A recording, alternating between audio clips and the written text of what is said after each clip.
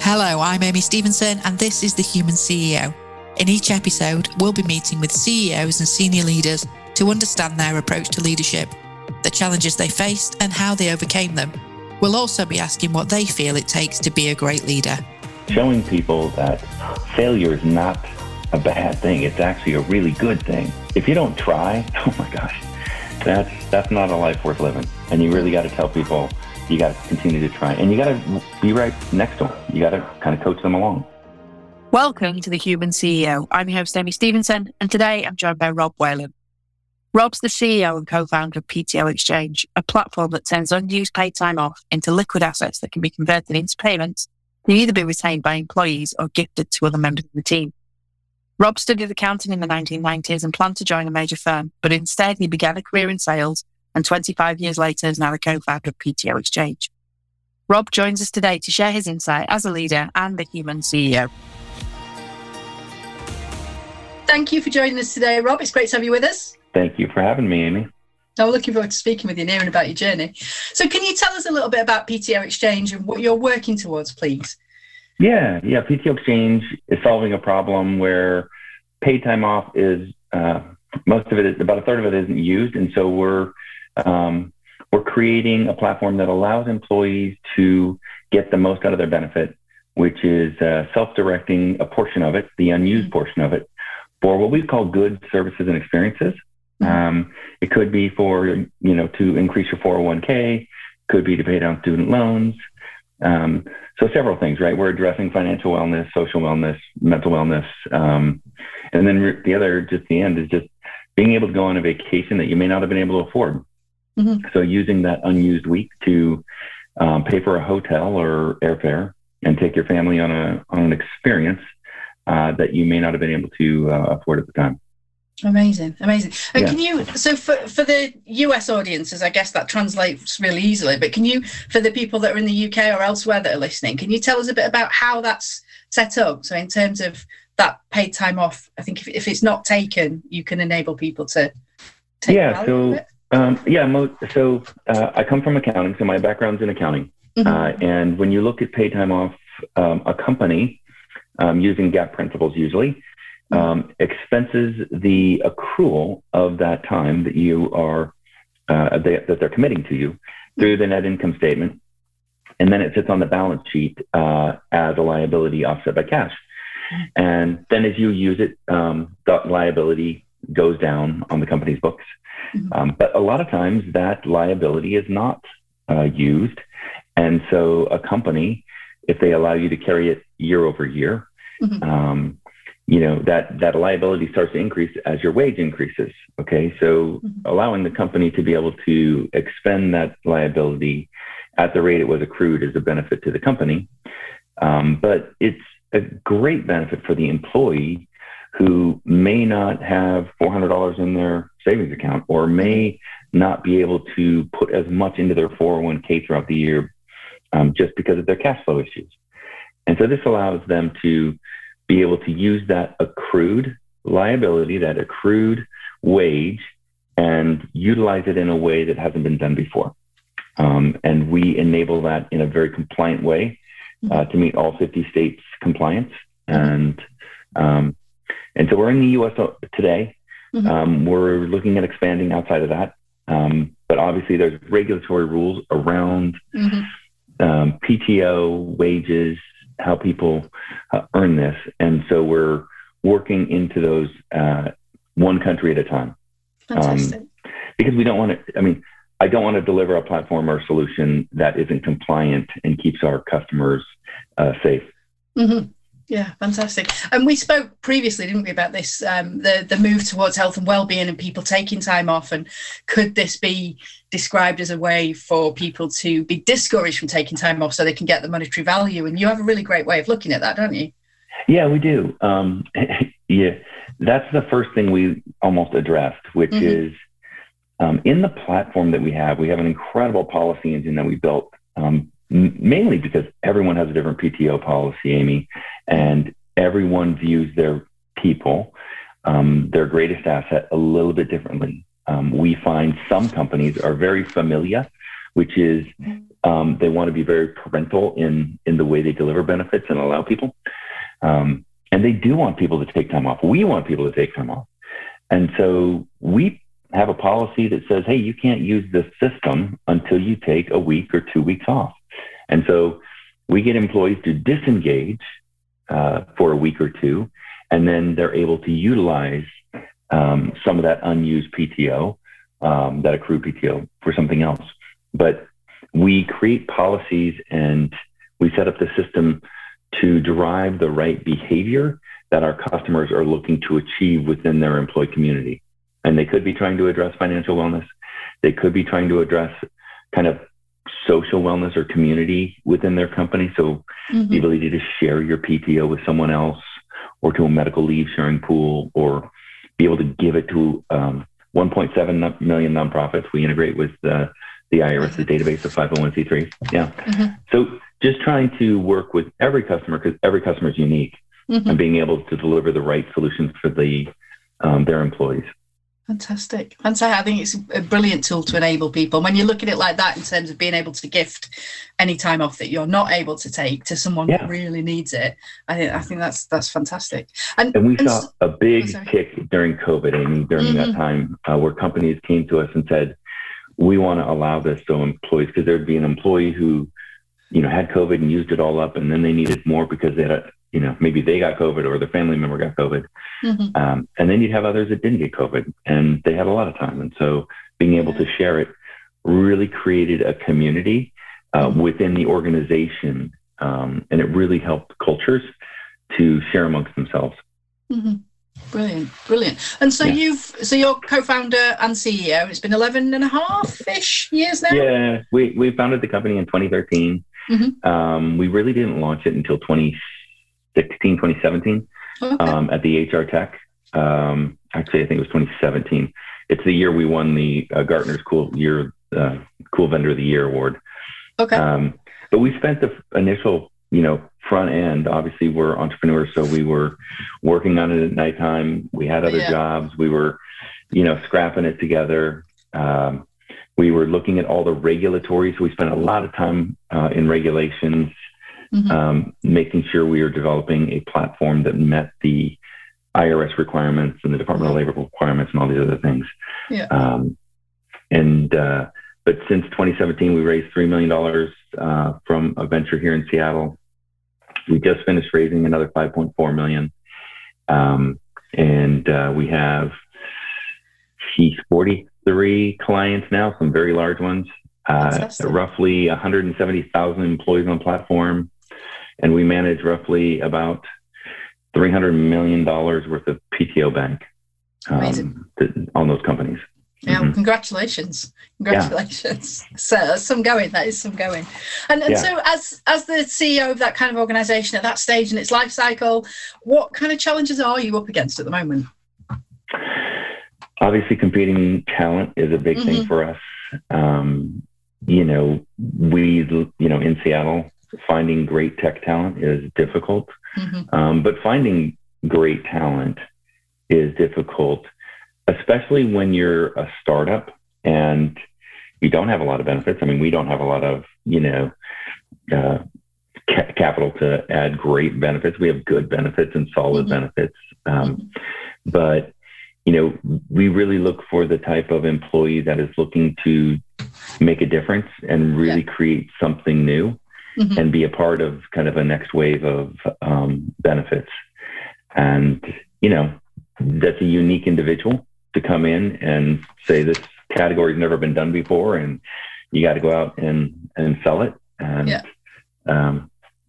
it's a unique individual. But I will tell you, my team is I'd use a 4-letter word here, but is incredible, is great. We have an incredible team. We just got done 2 weeks ago. I brought everyone in across the country. We call it the Revival, the first annual Revival, and brought everyone together for 3 days and their families. Because one of the things that we think is important is not just the employee, it's their families and their children. And we brought everyone. So it was a really nice experience for them. great experience for us to learn about, their families and why these employees work for you. And, it's not just about them, it's about their families and their children and things like that. So the whole person is who we really look at. Absolutely. It's important to remember that there's rationale behind the reason why they turn up to work every day. It's absolutely important to understand that. Oh, it was so much fun. We had all their kids in the house, and all my kids are grown. And my wife was like, "This is so awesome! We got all these kids running around the house again." So it was really fun. Yeah, kids are brilliant. They will brighten things up wherever they are. And in terms of you and your journey into leadership then, so you started in accountancy, moved into sales, developed this great way to make a difference for people. But how did that happen? Was that quite an organic process? Did you already always set your sights on the sort of CEO seat? So entrepreneurial is more what I set my sights to do. Okay. It's kind of in my DNA. It's in my family DNA. My dad did not work for someone else. He worked for himself. My uncle didn't work for anyone else. He worked for himself. And he built, I think, 30 different companies in his lifetime. Some of them were, one of them he sold off to IBM for $100 million. So, and he also, there was failures, right? I saw moments where he lost everything. And he got back up the next day and started again. That's the and I think that experience that I went through, watching other people do it and fail and get up and do it and fail and get up and do it and win. And I think that just is what you do. And I think a lot of kids follow in their parents' footsteps because it's something that they grew up with. And so I grew up in kind of with the DNA of starting companies, and accounting was the best degree in business for me to understand how companies operate. And so that's why I got it. And a professor told me that. And so I followed the professors. But I went into high tech immediately. My uncle, who built all those companies, when I got out of college, he said, "You're going into high tech." And I said, "Well, I was going to go to the big 8 and be an accountant." And he said, "Nope, you're going into tech." And he got me a job selling semiconductors. And that was my foray into technology. And from there, I stayed in technology, both hardware, software, security. And obviously, this is my third company. Actually, it's my fourth company. All of them, 3 of them in software, and then one of them a distillery, making vodka. Nice. But always played that role, right? Always, I wasn't necessarily the CEO. Sometimes I was the investor. Sometimes I was the board member. Just always trying to build something from scratch. Fantastic. And so your leadership then, from that perspective, was it sort of learned on the job? Was it something that you went away and thought, I've got to study these frameworks, or was it trial and error?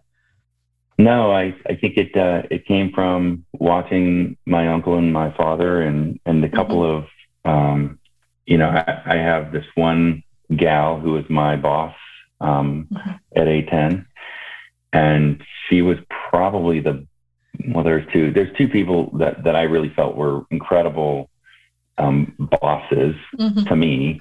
And I thought, boy, if I took a lot of that and said, I used a lot of their resources or their, teachings to treat people well, treat people really, really well, and understand that this job that they do, although they might love it, they're doing it for a reason. There's a family behind it. There's a husband, there's a wife, there's a children, and you really have to think of the whole employee. And when you do that, you'll start putting yourself in their shoes in a way, to manage them in a way that, makes them feel good about what they're doing. And when people feel good about what they're doing, they do it more. They spend more time doing it, and you get more productivity from those people and those employees. Absolutely. I think empathy is not a cure-all, but it's a great place to start, isn't it? If you can understand your employees and where they are and why they are, I think that's a great place to start. Yeah, I mean, I also think that you need to set expectations for every employee, right? It's not just empathy. It's making everyone a part of your vision of what the company is. This company that I started, it's not my company anymore. It's every employee that's out there sharing my vision and improving it. Our VP of sales, I hired our VP of sales, and he came in and literally took my pitch, because I was the main sales guy at the time, took my pitch, memorized it, and repeated it back to me 2 weeks later, and it was better than what I was doing. And when you see that, Amy, you go, oh my gosh, somebody improved everything that I just did. And you feel really good, and that's theirs now. Absolutely. And show people that they are part of this vision, and it's just as much theirs as it is yours, as a founder or as a CEO. And the mission is a mission of the company, not a mission of one. Yeah, absolutely. And so the leadership, you mentioned your uncle, you mentioned your father, but in terms of sort of characteristics that great leaders have, are there a few that you think all great leaders need to have? Is it case by case, or what stands out for you? I think every leader has to share the vision. I think every leader has to show how you can get to where you need to go, right? What are the expectations? And then I think you need to show people that they have the capability of doing more than they thought they could. Yes. Yeah. When you're a person, you come in and you go, oh, I can't do this. Helping them and showing them how they can do it when they didn't really think they could do it, I think is really important. And there's a lot to be said for giving people that type of certainty that comes along with being able to do something they didn't know how to do. I'll give you an example. I'm staying at my friend's lake house today, but this morning we went down and we went surfing at this big wave place, and I'd never done it before. And I fell, hundreds of times, and I was, but at the end of it, I really felt like, oh gosh, I didn't really do well, but boy, I tried it. And that in itself was a rewarding experience. And that's what I'm talking about. Showing people that failure is not a bad thing. It's actually a really good thing. It's if you don't try, oh my gosh, that's not a life worth living. And you really got to tell people, you got to continue to try, and you got to be right next to them. You got to kind of coach them along, and then everyone's going to get better. So I think, when you think of leadership, I think showing people where they can go and then helping them get there is that's true leadership. And then taking the whole person with you. Good advice. Yeah. And speaking of advice, in terms of your approach to leadership, again, you spoke about your uncle and your dad, but was there advice that you were offered that you recall, sort of one soundbite or nugget that you've really taken with you that has shaped your leadership style? Honesty and transparency. And I have a list of core things that I have up on my board. I actually have this board in my office, and above it says, why I'm doing this. And then it obviously has pictures of my family, but then it also has the core things that I truly believe. And I don't know them right off the top of my head, but I do look at them, and a lot of it's perseverance, it's honesty, it's integrity, it's transparency, it's just don't hide things. I think transparency is the biggest thing. To help guide and be a really good leader, because people don't want to, and honesty, right? Let people know that things are not going to be easy. Don't paint a rosy picture, because it's never truly a rosy picture. And then understand that everyone's going to have to make their own decisions with that information you give them. But at least they're making a decision on information that is honest and transparent, and everyone can make their own decision. But I think those are just the baselines of great leadership. Transparency is a big one. Definitely. And honesty. through the pandemic, there were organisations that we'd speak with, or employees or organisations.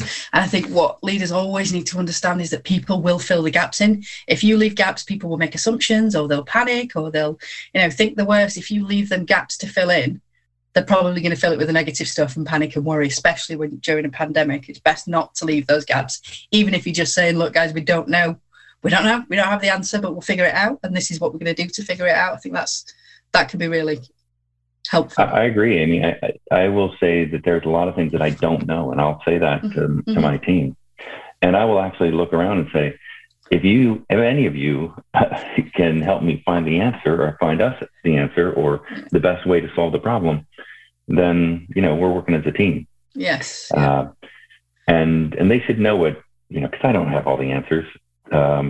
We started this company, and it had never been done before. It was a new category. Yeah. It was just a light bulb moment. We thought, you should be able to do that. Yeah. We understand why it wasn't being done now, and we understand what has to be done to move it forward. Mm-hmm. But there's still a lot of unanswered questions that we're going to come up against downstream as we grow the business. Yeah, yeah. And 8 heads is better than 1, 10 heads is better than 1, 50 heads is better than 1. It's always better to get the input of a team, isn't it? So thinking about people that were looking to follow in your footsteps, so maybe those people that start out and they're really entrepreneurial, or they're just taking a step up into a leadership role, what kind of advice would you share with them? Are there any sort of, if I knew then what I know now, moments that you'd share with us? I think being scared is fine. I think being nervous is a good thing. I also think that, like I said, failure is a good thing, but do it with transparency and honesty as you lead. And then I think that my biggest gift is perseverance. Like I just don't give up. And I think from an entrepreneurial standpoint, that is a must. Like you cannot start a company without perseverance, because there are we've been through some really, really low times. I mean, really low times, and we've come out of them. Yeah. And you have to have that. From a leadership standpoint, when you're guiding employees or, these people that are working with you through that's where I really think that honesty comes in, where, there were times I told the employees, you need to go look for a job. We cannot pay you. You need to take care of family first. We will do whatever we can to support you in any stretch. And, that's some went and took another job, some didn't. But all those people that went and took another job are now back with me as the company has grown. Yeah. And I think every single one of them would say that I did not lead them astray. I gave them the information that we had, and we all made it through. Leadership's a funny thing. It is. A lot of people, I think the perseverance piece is the biggest, right? When you're the one who shows up every day, like every day in my office, I'm the first one in and I'm the last one out. And I make that a point. Like I make that a point that I'm the first one in, and they know, even if they're like working from home one day or, coming into the office, and they know every time they come into that office, I will be there. They know every day I am going to be there. And that anchor is really important for employees to know that you're just as committed leading as everyone else. You're not going on vacation, or not that I don't go on vacation, but you're there 99.99% of the time, and then some. And they know what to expect from you. And you're there steering the ship. Yeah. Yep. Yeah. As well as paddling sometimes, I guess. Yeah. And so in terms of leaders that you particularly admire then, are there leaders, past or present, famous or otherwise, that particularly stand out to you, aside from your uncle and your dad, because they sound like great role models, but are there other people that have influenced you that you share with us? I think from the entrepreneurial standpoint, I looked at what Bezos did just from a company standpoint. And I know that's I think it's kind of funny how he came into the Microsoft area selling books, and Microsoft didn't know that he would someday compete with them. And now he's their biggest competitor. And I think he continued to fail. I think I think Jeff had a way of saying, we're going to continue to invest and fail in stuff. And along the way, we'll find our businesses that we can continue to grow. And I think that is, and he set up the company that way. Like I haven't worked for Amazon, but just the friends that I know that have, they're very entrepreneurial in spirit. Okay. A little bit different than the Microsoft people that I know. But, you know, that would be one leader that I really, you know, if I was to pick somebody to sit down and talk to, he would be one, just from that standpoint. Yeah. Fantastic. Okay, brilliant. And so, in terms of reading, then, are you a big reader? Do you read much, or is it podcasts for you, or audio? Well, no. I mean, I read a lot of. Lately, I've been reading a lot of legal stuff, which seems to be the and kind of some of the technology that we're starting to look at to embed. So I've been reading and coming up to speed on a lot of that, but. I do read a lot of books just to understand, to get experiences that I may not have had yet. I mean, reading to me is, I want to learn something that may be coming at me downstream so I can be prepared. And my favorite one was Peter Thiel's 0 to 1, where he talks about N+1, which is a company that takes a product and improves it. And 0+1 is really building your own category. And the differences in how those things they happen, right? Going from 0 to 1 takes a long time, a lot of education. N+1, you've already got the category. You're jumping in to it. And you know, what we were doing was really building a new category that had never been done before. And so the 0 to 1 really helped me understand, you know, the expectations of length of time that it's going to take to build a category. It doesn't happen overnight. And to be ready for that type of length of time. That's the one book. If you're an entrepreneur, you need to read 0 to 1 by Peter Thiel. I will add it to the list. Many books that I still have to read. But I'm getting through them slowly. Well, thank you for sharing that with us, Rob. It's been great having you with us. But before I let you go, can you share with us a little bit more about what's going to be happening at PTO Exchange over the next 6, 9, 12 months? What's the new desk that you can tell us about? Yeah, obviously, with the raise of the $5.4 million, we now have a set of investors that are incredible. TTV Capital, FinVC, you know, just some incredible ventures behind us. So that's exciting all into itself. But we're working on broadening the platform to deliver more what we call plans or capabilities within it. One of the things we just released a 529 plan, so the ability to get reimbursed. And then we'll also work with, you know, we'll also be able to move those monies into other 529 accounts if you already have it and things like that. And so we'll be working with partners there to deliver that. We are working on, you know, there's some really exciting things in the future, right? So I think the new technology stack, the Web3 technology stack, is really going to deliver the future. And so we are working on ideas around the Web3 stack right now, and we'll be delivering that in through the platform in the very near future. We believe that benefits will have more portability in nature in the future. And so that you can take it with you, you know, and the gig economy can have enterprise-like benefits. And so we think that there's going to be a lot of evolution in the benefit space. And we want to be a platform and an exchange to be able to deliver, probably not all of it, but, you know, be an integral part in it. And so that's where we're headed.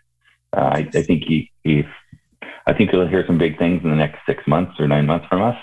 And some things up our sleeve that we can't really talk about, but some exciting times ahead. No doubt. Absolutely. I'm thoroughly excited about the future. Good. And rightly so. Well, congratulations on it all, because it sounds fantastic, and I wish you the best of luck for the next 6, 9, 12 months. And I wait to hear all about it. Amy, thanks for having me on here, and it was wonderful talking to you.